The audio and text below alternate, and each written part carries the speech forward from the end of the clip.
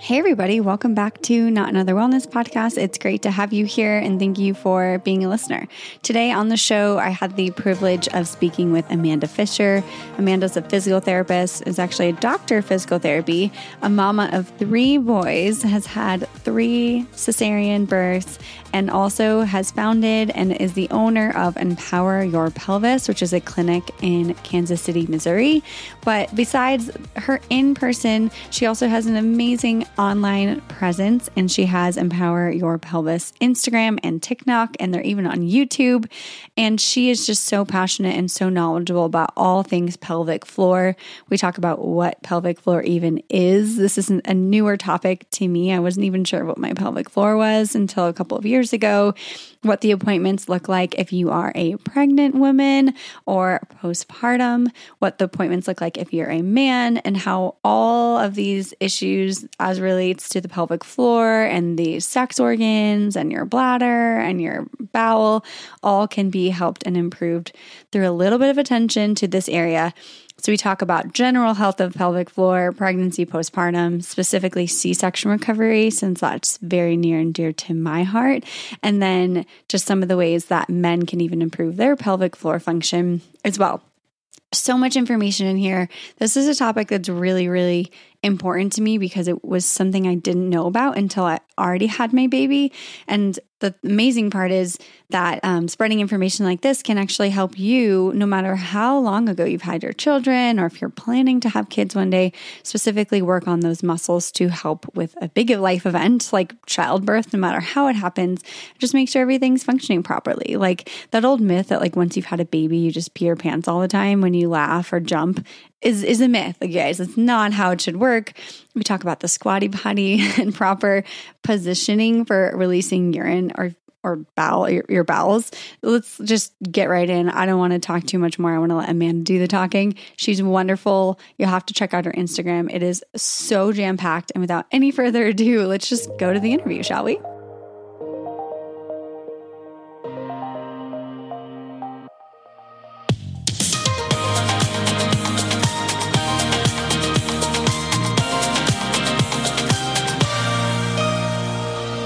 So hi, Amanda. Thank you so much for being on Not Another Wellness Podcast. How are you doing? Hi, I'm doing great. Thank you for having me. Yes, I'm so excited. As we were talking before, it's almost surreal to see you in person. You have such a great presence on social media and just the videos and the way that you kind of bring up serious issues that could be affecting people and are affecting a lot of us, and then just bring light to it and say, here, this is normal. No, common, but not normal. Let's dive in. So I'm so excited to talk to you all about pelvic floor, physical therapy, and then zone in on like pregnancy and postpartum recovery and all that stuff. So getting ahead of myself. But my first question for you is more just like of an icebreaker. Is there anything that you've accomplished recently that was like on a bucket list of some sort that you feel really good about that you'd want to share? I went on a wellness retreat in May, which is totally not something I would have done as a mom because it's very much all about the kids, I feel like, and I've let myself go on the back burner, which I'm sure some of you can relate to. And one of my girlfriends is a yoga instructor out here in the Kansas City area, and she put together a group of it was mostly moms, but a group of women from, some of us are in our 30s all the way up to probably low 60s. And there was 30 of us that went out to Arizona for a wellness retreat. And my husband, she ended up calling me like, hey, somebody backed out. So we've got one spot open. You've got 24 hours to let me know if you want in. And I asked my husband and he was like, well, absolutely. You need this. Like, you need to go do this. You've spent your whole last year working on your health, which I have because I've got PCOS and dealing with some other thyroid issues. And he was like, why would you not finish the year out, strong like this? And I was like, what a man. So I was so thankful he was like that. But for myself, I think I was like trying to justify why not to go and not to do it. And I felt guilty spending that kind of money on myself. Because usually it's like, I feel guilty buying, a piece of clothing from Athleta, even though I know I'm going to wear it for the next so many years. But that to me is really hard to justify. So the fact I got on a plane, which I'm scared of flying. People don't know this about me. They don't know I have anxiety with flying. I have flown so much in this last year. and flew out to Arizona. I only knew one girl on the trip. She ended up being my roommate. And my best friends were like, why are you going with people you don't know? I'm like, I don't know. I'm going to help heal my body. Like, that's what I'm doing. And it was amazing. I didn't realize, like, normal Amanda would have gone on a wellness retreat. You could do any exercise class that you wanted to do. Normal Amanda would have signed up sun up to sundown with all the classes, right? Like, get used to, you spent this money and get a penny out of it. And instead, and my husband had to keep reminding me of this, like, you're going out there to rest and renew. So make sure that you're resetting yourself. So we'd get up, I'd go get a cup of tea or a coffee after breakfast, and then just sit by the pool until we had like our first meeting, which would be like yoga on the lawn. And I was like, this is a fabulous morning, because when would I normally have a hot cup of like any kind of beverage where I got to enjoy it and have conversations with ladies and get to know people. And it was really wonderful. So that's a long-winded question of something, but I felt like it was a huge accomplishment to feel like, I don't know, healing, I guess. Oh my gosh. Well, congrats on taking that step. I'm so happy that you have a partner that's like, yes, you need this. We all need one of those. No, that's incredible. And yeah, just sitting and actually not having anyone need you, like between, I know you're a mom of 3. Yes. Which blows my mind. That's 3 a mom boys. of 1. 3 boys. Yeah. And my husband had to tackle all the sports games. And ironically, we had like 4 in a 3-day span. And he's just like, everything's great. Everything's fine. I'm like, deep down, I know you guys are like having some trouble, because 3 boys is always that's a lot. Right? Yeah. Oh my gosh. And then you obviously, are you a full-time physical therapist? So I would say I'm full-time. I do my hours. Right now I'm back in the clinic Monday through Friday seeing patients. And then I do admin the facility because it's my business. And then I have my online side of the business too. So it's a completely separate business. So it's 2 businesses, clinic and online. And some days I'm more in the clinic and less online, which I feel like it's been like that this summer. And I'm ready to kind of get it back to being even, because I love working with people all across not only the States, but internationally as well. And really hearing how their pelvic health is in India or in Norway or Finland, like, and giving them ideas like, well, this is, that sounds great for where you're at, but this is what we see here. So maybe we can help you find a provider out there, or if they don't have pelvic floor physical therapy, we might work with them through coaching and giving them exercises to do to help them all the way over there, which is bananas, because I never thought that was possible. And it's really exciting to see that. That's so cool. Okay. So get into what you do. I think physical therapy is pretty straightforward. I would say most people understand that, but the pelvic floor is not, I didn't even know really what it was until going through my own pregnancy and postpartum. So would you kind of break that down for us? And Gotcha. So I like to tell patients, like, normal physical therapy, we might look at your arms or your legs or your back, right? These are muscles you can see yourself moving. So if it's your arm, I would grab your arm and I can bend it up to see how much flexibility, how much it can flex, right? What the bend is. And then I'll stretch it out to see what it can lengthen out as. And you can see it in space, how your arm is moving. So now in pelvic floor, we're looking at the muscles inside the pelvis. And that can be really hard for people to understand. Like, oh, we have muscles down there. Or they hear pelvic floor, one big muscle. It's actually 26 different muscles down there that attach to the pelvis. So it can attach out to the front where your pubic bone is. So you can feel that bone, that sits right below your bladder or at the base of your torso. And you can reach behind you and find your tailbone. The muscles are going to run from pubic bone to tailbone. They're also going to come out to the sides where your hips are. And they kind of make this bowl shape.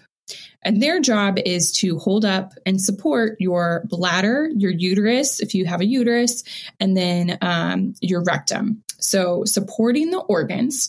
When they're doing their job, we should be able to hold back urine, hold back feces when we need to. Then when we sit down on a toilet, we should be able to relieve that, be able to pee or poop without bearing down, without any issues normally. They should be able to hold up the organs with movement so we don't feel pressure down there. They aid in sexual function. And they also help us with our sump pump, meaning as we breathe, they're going to help move fluid throughout our torso. So in a compass, for pelvic floor PT, since those muscles are inside, my job is to figure out where the muscles are. So we do an internal vaginal assessment or internal rectal muscle assessment to see what the tissue is doing. And we have a right side and a left side, just like we have a right leg, left leg, right arm, left arm.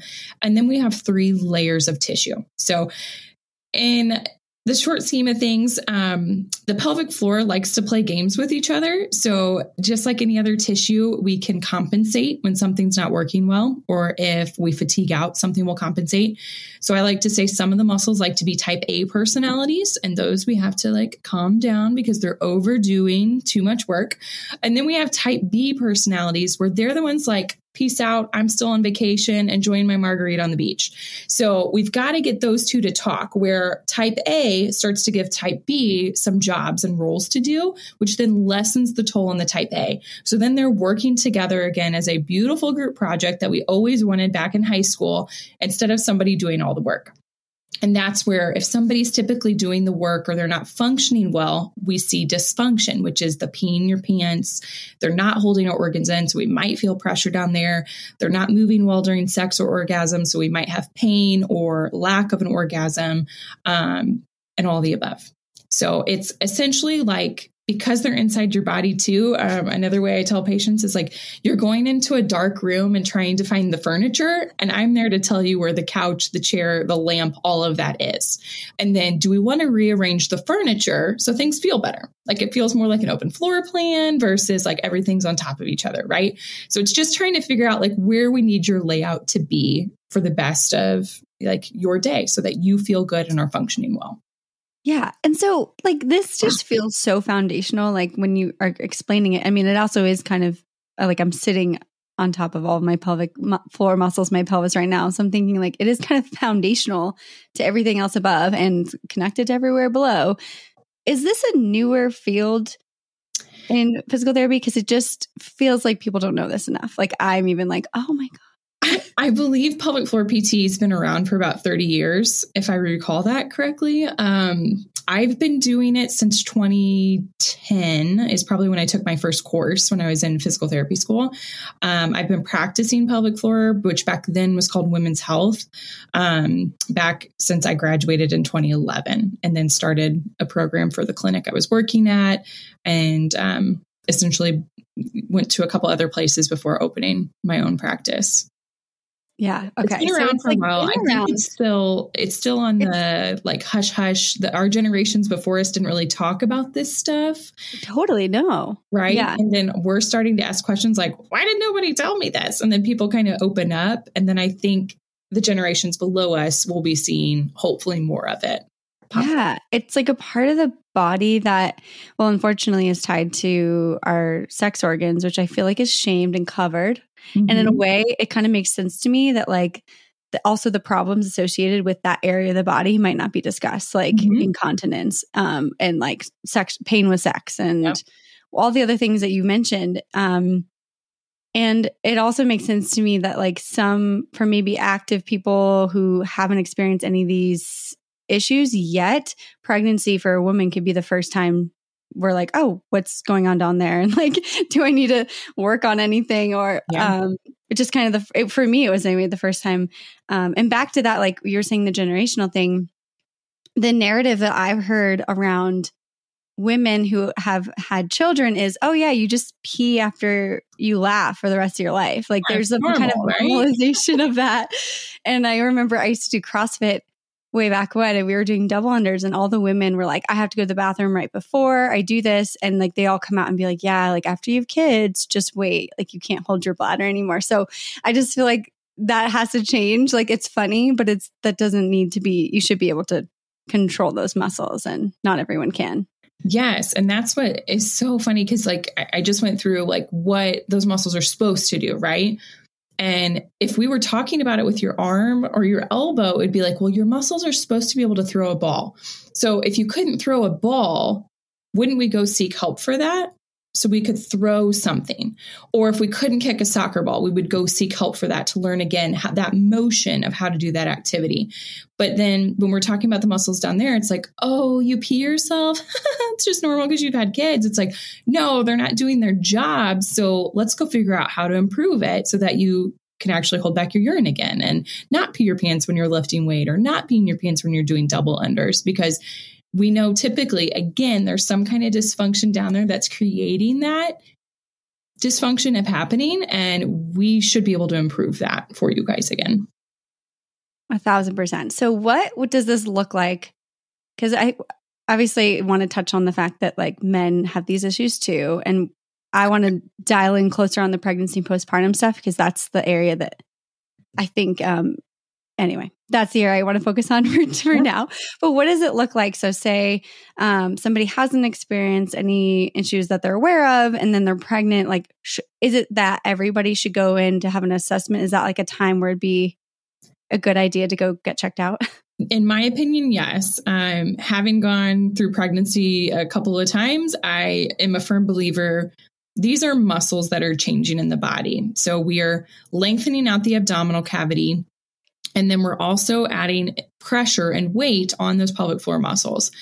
I've yet to see a brand new mom postpartum or during pregnancy whose pelvic floor is working beautifully, because there's a lot happening down there. So it coming from the PT background, the physical therapy background of, if I knew I was going to go have surgery for my knee to, let's say, repair tissue, or my shoulder, I would go see a physical therapist or work on that tissue, on strengthening it before I go into that surgery. Pregnancy is kind of the same way. I like to think, okay, we know birth is basically a marathon. And when you get your first positive pregnancy test, that starts your weeks of training. And those training weeks, like we wouldn't go out for a marathon without training. Or one of our PTs says it best, like we wouldn't go take an exam without studying. We want to really prepare your body for what's about to happen. And as scary as this sounds, I usually tell my patients, like, okay, so in 5 weeks, you're going to, and so they're like 35 weeks pregnant. And I've been seeing them for a while, but we're just like reminding them. This was yesterday. So it's, but I'm like, in 5 weeks, you're about to either gently sprain your ankle or really have a bad sprain / break your ankle. So we've got to think, and it sounds terrible and their eyes get big, but I'm like, just think about it big picture. Like, you know, you're going to have some kind of injury down there. So it could be like a whiplash that's really minor, or a very minor ankle sprain, or we might tear through that tissue. And that could be a vaginal birth or a C-section. And we went through the changes of vaginal tearing that can happen. I felt so unprepared because people didn't talk about this back when I started having babies, that I was like, say what? This is a new thing. So I like to like open the eyes, but again, I'm like, it's not to make you scared. It's to make you aware of all the hard work that you just put into. And our goal is to have you at this level. If it happens here, you've prepped your body for if you end up with a grade 3 or a grade 4 tear or a C-section. You've put in the work. So like you're in a good spot, because we know like 3 days of bed rest. So if you think like a C-section, you're on bed rest, you're kind of hanging out for the first, week or so. You're definitely not doing strength training. You're not going out for big walks. That bed rest, your muscle's going to start depleting at around 3 days of just bed rest. And we see that with any knees, shoulders, any kind of surgery. So we know that's bound to happen after birth too, when we're doing the bed rest. So if we can prep that tissue up ahead of time and take you from where you were to a little higher, then you're going to lose tissue from that higher spot versus to where you were. So that could be muscle mobility, muscle strength. Like overall, we want to have you in a really great spot before that marathon. And so letting them know and reassuring them and it's never too late during pregnancy, because I will probably get that question after this. Like, is it too late? I'm 37 weeks. Like there's so much that you can still do to prep the tissue during that whole 3 trimester period that can benefit you when you go in for childbirth. So you could say that when you're pregnant is a good time to also start working on your pelvic floor. Absolutely. Absolutely. Yeah. And a lot of it, like we may not do internal work. Like I like to assess it as long as it's okay with their provider. But then once we find out what's happening, and we usually stay pretty superficial, we're not going into the cervix at all. I just want to know what that tissue's doing.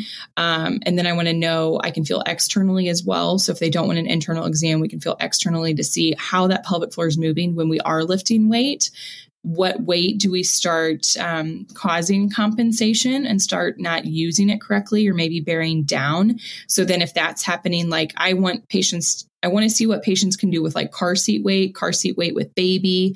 Those are the heavy things that you're lifting afterwards. Yes. So that's my high weight. But then I like to start our patients around that 6 to 8 pounds and see how pelvic floor is behaving with baby weight. Maybe you had a 10 pounder like I did. How does the 10 pounds? What does the pelvic floor do? What does your core do? And then again, this is all during pregnancy.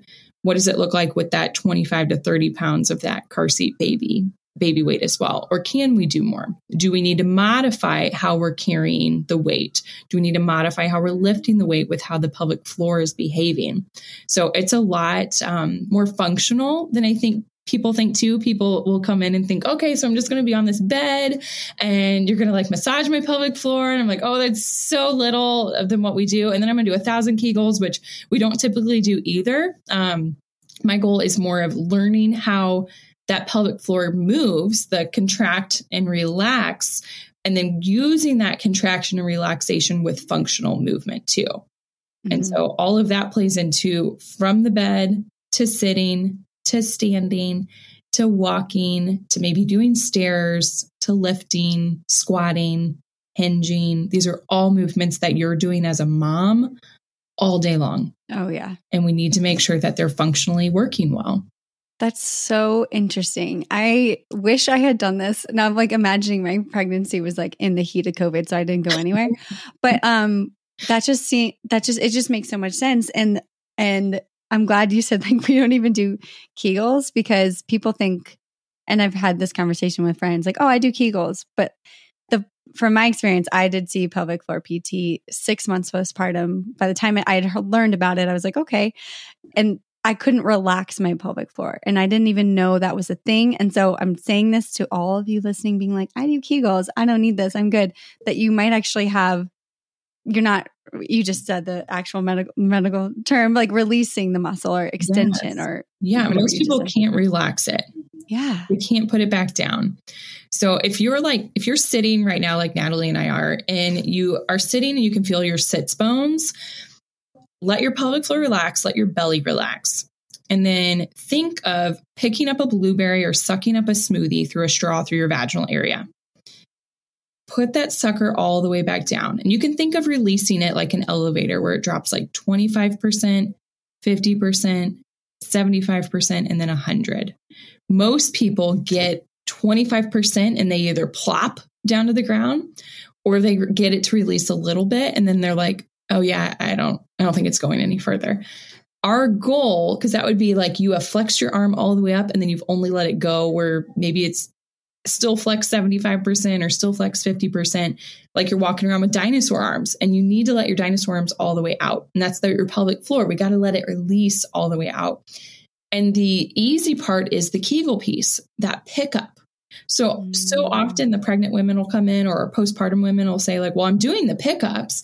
And then you go to check the relaxation. They're like, oh yeah, I haven't been practicing that. And you're like, oh yeah, we can tell. It's a harder motion for that pelvic floor to do. So really working on that relaxation, really working on that elevator descending back down is very important for the control of those muscles. So often that is what we're doing with our patients, even who are peeing their pants. A lot of time it's that release, like their pelvic floor is so tight that we're not having the correct function or correct control of those muscles. And they have to learn how to work those muscles through the full range of motion to make them work properly, if that makes sense. It totally makes sense. And another thing that's popping into my mind is how often you pee as a pregnant person. A lot, especially at the end. And I think I learned this from you. You're not supposed to push out your pee. No. You're supposed to breathe, like be relaxed and let it just come out. Okay. So like, this is like embarrassing, but like, I think I thought you're supposed to push, which explains so much to me now. But I saw one of your videos and I was like, now I sit in the toilet and I'm like, just sit here. Like what, you don't have to do anything. Nope. You just relax your, so I just wanted to say that. I grew up in the clenching phase. right? Like in the 90s, everybody held their abs in nice and tight. And so I got really good at clinching. And that still, I can find myself when I go to sit on the toilet, like I have to mindfully be like, let it go, let the belly go, bloop, and then let's go. And then I can relax and then I can pee. But even motherhood, if like, I had this in the first couple months where the baby's screaming and crying and you're like, get this pee out as fast as I can to go save my kid from the other toddler, or like, I don't know, something's wrong. And so you're pushing it out to get it out as fast as possible. Well, then the muscles aren't working like they're supposed to, and that can cause other issues too. But the squatty potty is another one that helps it relax out. We used to think it's just just for bowel movements, but it's not. So many of our clients are using it to help fully empty their bladder and to help their pelvic floor muscles relax for that too. So interesting. And another embarrassing fact about myself is I used to hover over every public restroom. I would never sit on a toilet seat that wasn't mine. I had like hypochondriac syndrome as a teenager and child. I've also learned that that's like not good either, right? No. And I joke with my mom because she made us hover all the time in public restrooms, like at the malls, right? Or in dirty gas station bathrooms when we were doing traveling trips. Or she would lather up the most toilet paper. Do that. Put all the toilet paper on the seat and sit down. But the hovering, those muscles, if you think like when you're doing a squat, those muscles are still working through that upper portion of the squat, right? It's not until we really get our pelvic floor below the knees when we're relaxing in a squatted position that those muscles are relaxed. Hence why the squatty potty is so helpful, because it gets the knees above the pelvis. So anytime we are like holding a squat or sitting in a squat, and holding, those muscles have to tighten up. So then in order for us to pee or poop in that position, we have to bear down. And then that pressure down can start to set us up for other issues, such as like pelvic organ prolapse, which is something you don't want. I had that after all 3 of my babies. What is that exactly? That's like when the muscles kind of... So the muscles in the vaginal canal, you've got the pelvic floor muscles, and then the organs sit, like your bladder will sit on the other side of the pelvic floor muscles. If that tissue is weakened, and then your bladder can start to push against the muscles, and we'll see the muscles start to come into that vaginal canal. Or people might feel pressure down there when their bladder's full. They might have bladder leakage. They might have pressure down there when their bowels are full, because your rectum can do the same and push into vaginal canal. Sometimes when the stool's full, it can push in on the bladder. So it can be kind of complicated, or the uterus can come down as well. Those are the 3 most common prolapses we see. You can have more than one of them. But I had bladder prolapse after having my C-sections, and you would think prolapse, pushing, you're probably just going to have that after a vaginal birth, but it's about a 50-50 on vaginal versus cesarean. And a lot of it comes down to body mechanics. So how we are actually behaving. And so I am a gripper. I was probably bearing down or had a history of constipation, bearing down to pee, bearing down while I'm hovering. And so it's a lot of poor body mechanics throughout my life that kind of set me up for that prolapse. But then postpartum, we can see that too, because maybe you're holding your breath when you're moving from sit to stand to get off the couch or out of the chair with the baby, or to get up, or same when you get up off the toilet. And if that tissue's already weakened or not as strong as it needs to be, we can start to push that pressure in it. And sometimes it's a pressure issue, again, where we're holding that breath and we're causing that pressure to sink down into the pelvis. Other times it's maybe more ligaments that aren't stretched out and it's not supported, and patients will end up with surgery too, like a bladder sling surgery for bladder leakage. Some women will end up with a hysterectomy for any kind of uterine prolapse, or they'll have pelvic floor reconstruction of multiple areas. And we see that often. We do. It's not something we used to think too, I think, a decade ago, like this is like older people get these surgeries. No, it's happening to our younger population. I see a lot of women in their 20s and 30s with prolapse, as many as I do with 40s, 50s, and 60s. It's across a wide span. They do have things called pessaries that you can get fitted for. It's like a sports bra for your vagina. So it goes into the vagina and it holds up weakened tissue. So then you wouldn't have the prolapse sinking in. So say you felt pressure when we have people who feel pressure with exercise, or we're in the Midwest. So we have some farmers too. So it's like if they lift a bag of feed, which is like 50 pounds, they might have pressure down there, or 80 pounds. So they can't quit doing their job, or they don't want to stop exercising because it makes them feel good. Then we can use the pessary as a tool, sports bra, to hold things up in place so that they continue to do their stuff. But then we're also working on exercises for strengthening or mobility as well. So, wow. Okay. Because prolapse has been like a scary word to me.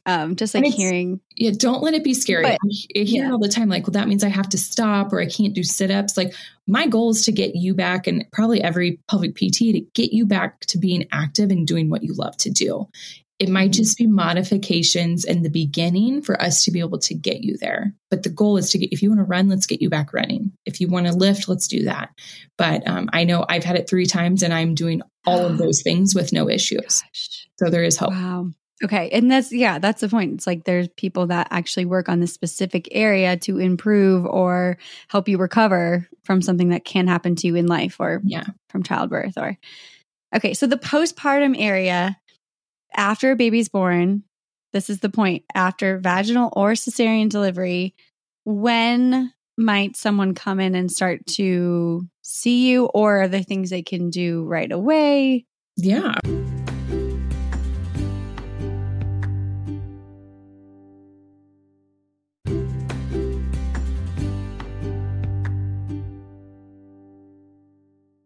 To kind of help them recover. I love at least having a virtual appointment with our postpartum gals at 2 weeks postpartum if we can. And so this is, we're seeing you in your natural habitat, I guess, in your home, and can talk you through the body mechanics wise. Because what we see, if we don't talk to you until 6, 8, 12 weeks postpartum, by then we're starting to see the compensations happening that can promote tissue not healing maybe the best way that we want it to. So at those 2 weeks, 4 weeks, we might do virtuals, and we're talking you through how to connect with the muscles, what your symptoms are, how can we manage that. For some of us, it might be hard conversations of asking for help so that we can help our pelvic floor recover a little bit more.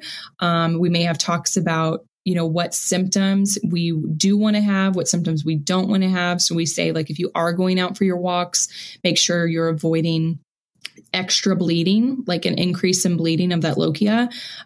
Make sure we're not having any pain, pelvic pain, any shooting pain. We're not having any pressure or bladder leakage or fecal leakage.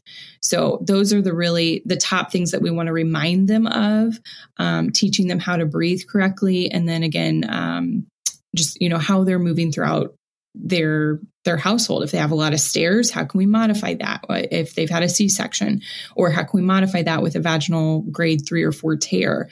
Those are probably some of my favorite phone calls, because usually you're at home and you're like, how did we end up in this position? Like, I know how we ended up in it, but it's like you left the hospital, or you had this baby and it's like yours. And now what do you do? Yeah. Right. Yeah. And nobody's telling me what I'm supposed to be doing in these first couple of weeks.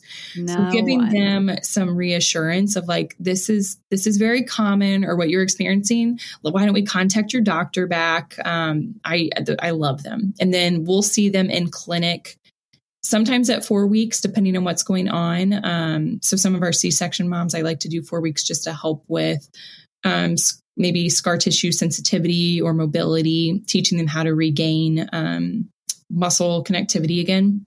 And then if we do an internal exam with any of our postpartum moms, that's typically once they get released from their doctor. So around 6 weeks to 8 weeks, we'll do an internal exam. And yes, we do an internal exam as long as you guys feel comfortable. But with our C-section moms, even though you had, an incision through the abdomen, that pelvic floor is still went through pregnancy. Okay. And then it's all connected in a 3D manner. So just because we're cutting through the abdominal area doesn't mean that your pelvic floor is not affected. Usually that pelvic floor is not moving as well. Again, that tightness tends to be down there. There's lots of compensation because your body just went through major abdominal surgery. And we want to get essentially both areas working well. And I just had a mom in here earlier before this call, and I'm like, the way I explain it is food related because I love food. And it's like either having a sandwich where you've got your abdominal tissue and then you've got like your pelvic floor, and we can move part of the sandwich by moving the abdominal area, and we get like the skin, the fascia, the muscle tissue. We can get to a little bit of the organs, but coming in vaginally allows us to get to the other side of that sandwich. So if we've got like lettuce, tomato, and mustard on one, we've got the meat and cheese in the other. And then you're trying to make all that tissue glide and move freely again without discomfort and pain, and making it function well. So I feel like we're missing, us as pelvic floor PTs, if we're not treating our cesarean moms that way, we're missing a huge piece of the pie. Like it's just, we're kind of chalking them up like, oh, they're fine. But we need to assess that pelvic floor muscle tissue first before we say like, you got a free pass out of jail card, Yeah. And the scar part too, I guess I wasn't expecting that. When I went to my appointment 6 months later, I hadn't touched my scar. I was terrified to touch that area. It felt super like triggering, and like there's all this emotional stuff.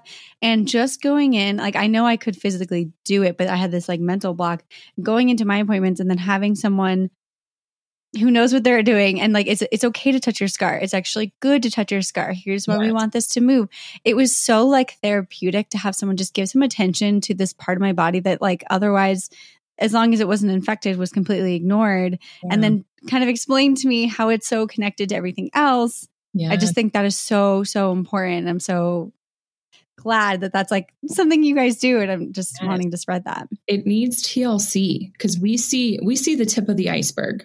There's so much underneath that scar that's happening that we don't see, just like an iceberg in water, right? We see the tip, or like the tip of it, just like the Titanic did, but they didn't see everything underneath. So underneath stuff, like we see the skin, we see the incision line. Underneath is the fascial, the muscle tissue. We've got the peritoneum that covers the organs.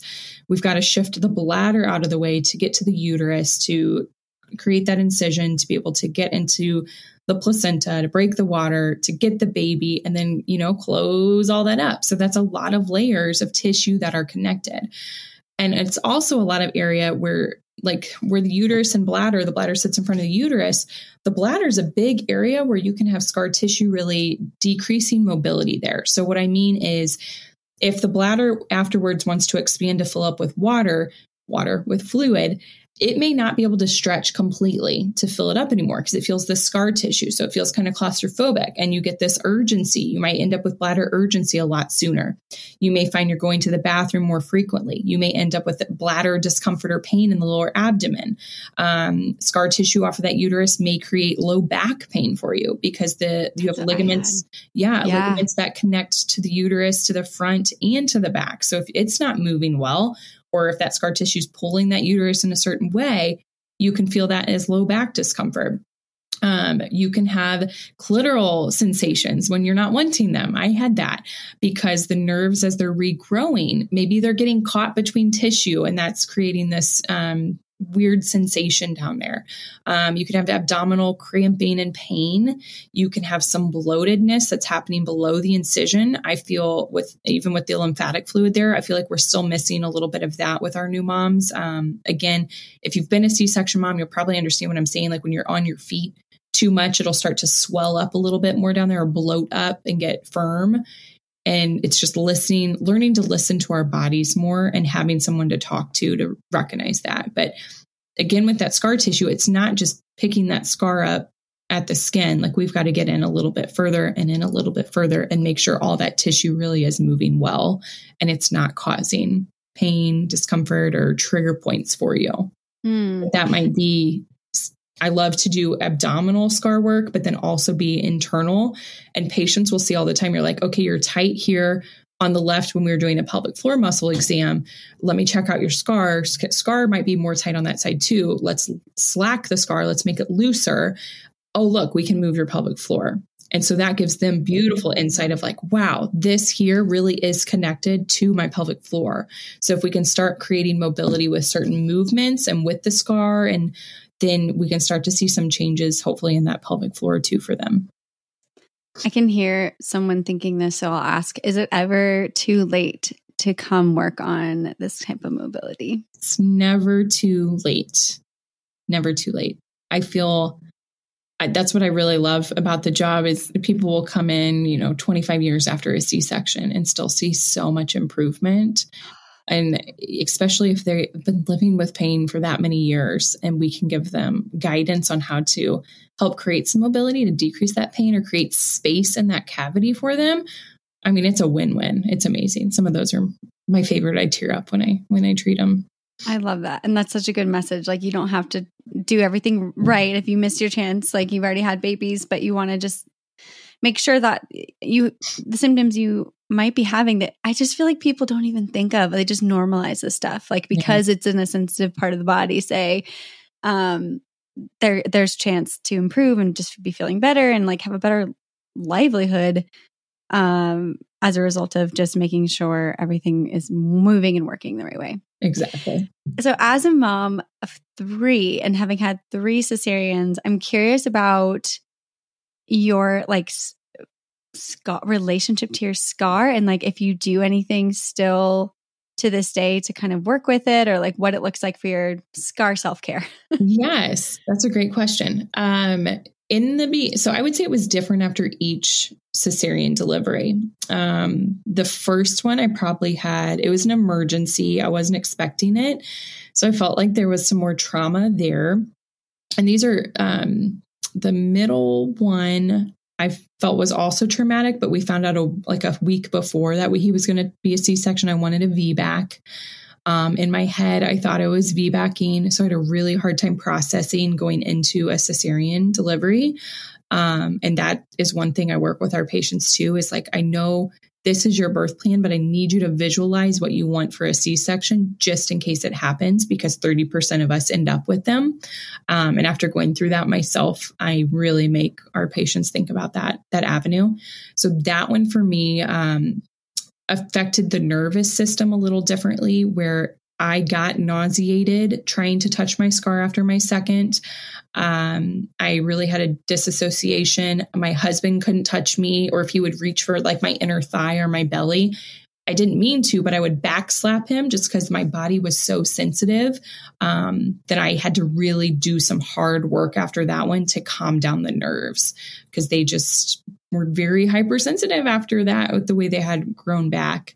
And then the third, I knew he was going to be a C-section, and that seemed to be a better recovery with me prepping it, visualizing it, planning it out, knowing the different options I had, much better in the mindfulness, I guess, with that scar. And that's probably the most I have touched my scar was after the third. Again, I knew more. I had done more research on it and realized, okay, of the benefits that I could feel if I did certain movements with it. So to today, if I'm reading, I'm looking for a book, but if I'm reading a book, which I try to do before I go to bed, I try to read at least 10 pages.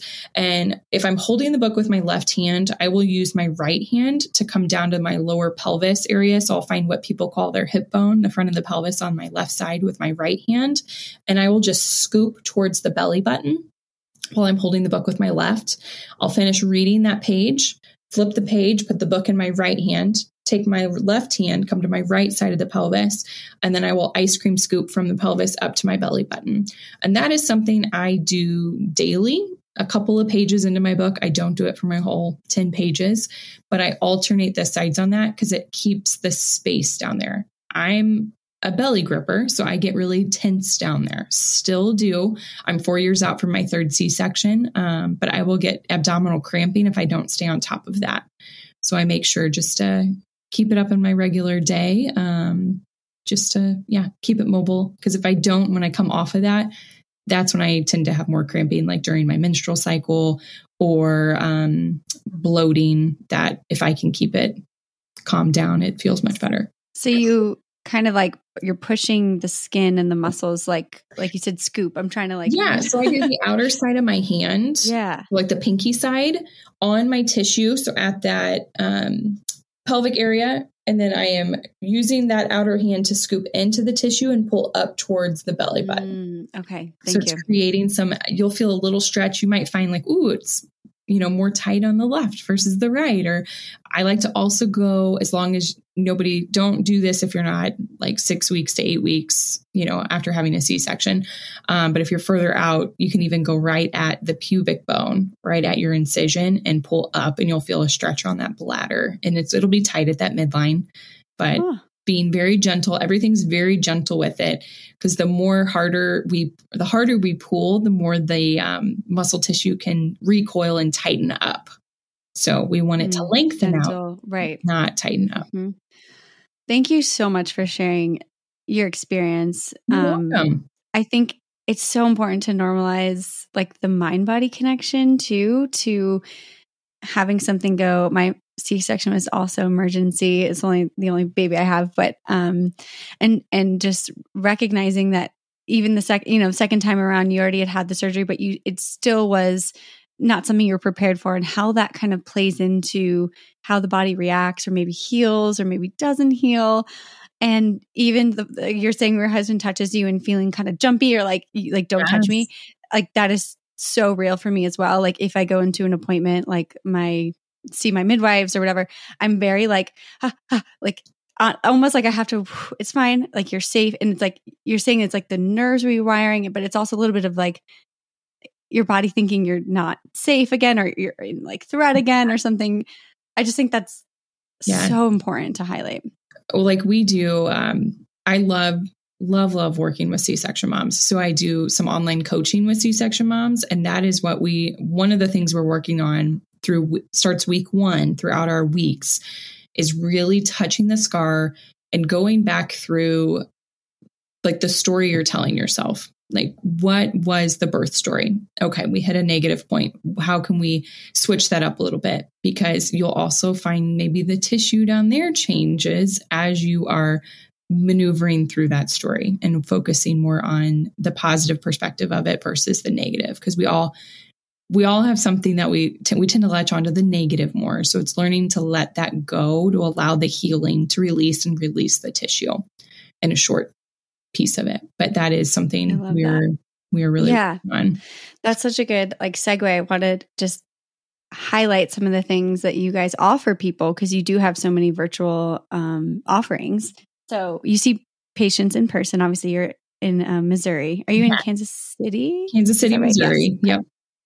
So you see people in person. Yes. And then I'd love for you to, just tell us all the things. And then online, so we have a couple different options. My favorite is the coaching. So we do 4 weeks minimum at a time of coaching. And we meet with girls, right now we're in the midst of a Pain with Sex one. So we meet one night a week live. The other rest of the week, we're talking throughout the week on Voxer app or in a group within our membership community, which I'll get to that in a second. And the girls might have 5 days of exercises that they're working on. And so the videos are all set up. It takes them through progressions to get them and their scar tissue work as well with these C-section women. So it's going through different types of scar tissue work. I, as a mom, if somebody told me to work on my scar tissue 10 to 15 minutes, I was overwhelmed and then wouldn't do it.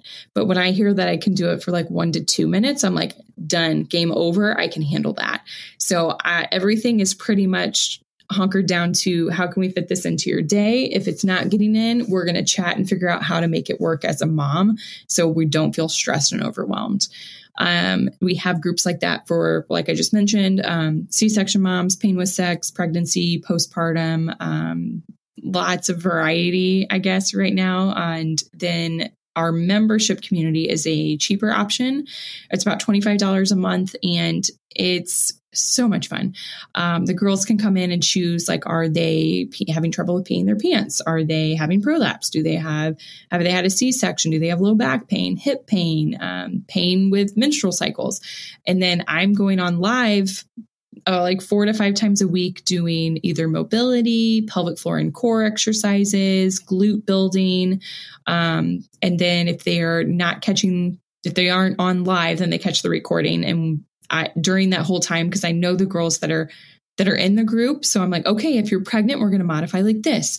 If you have a C-section, we're going to modify like this. If we've got prolapse, please turn this way. So the girls have an idea of what to do to support their body correctly.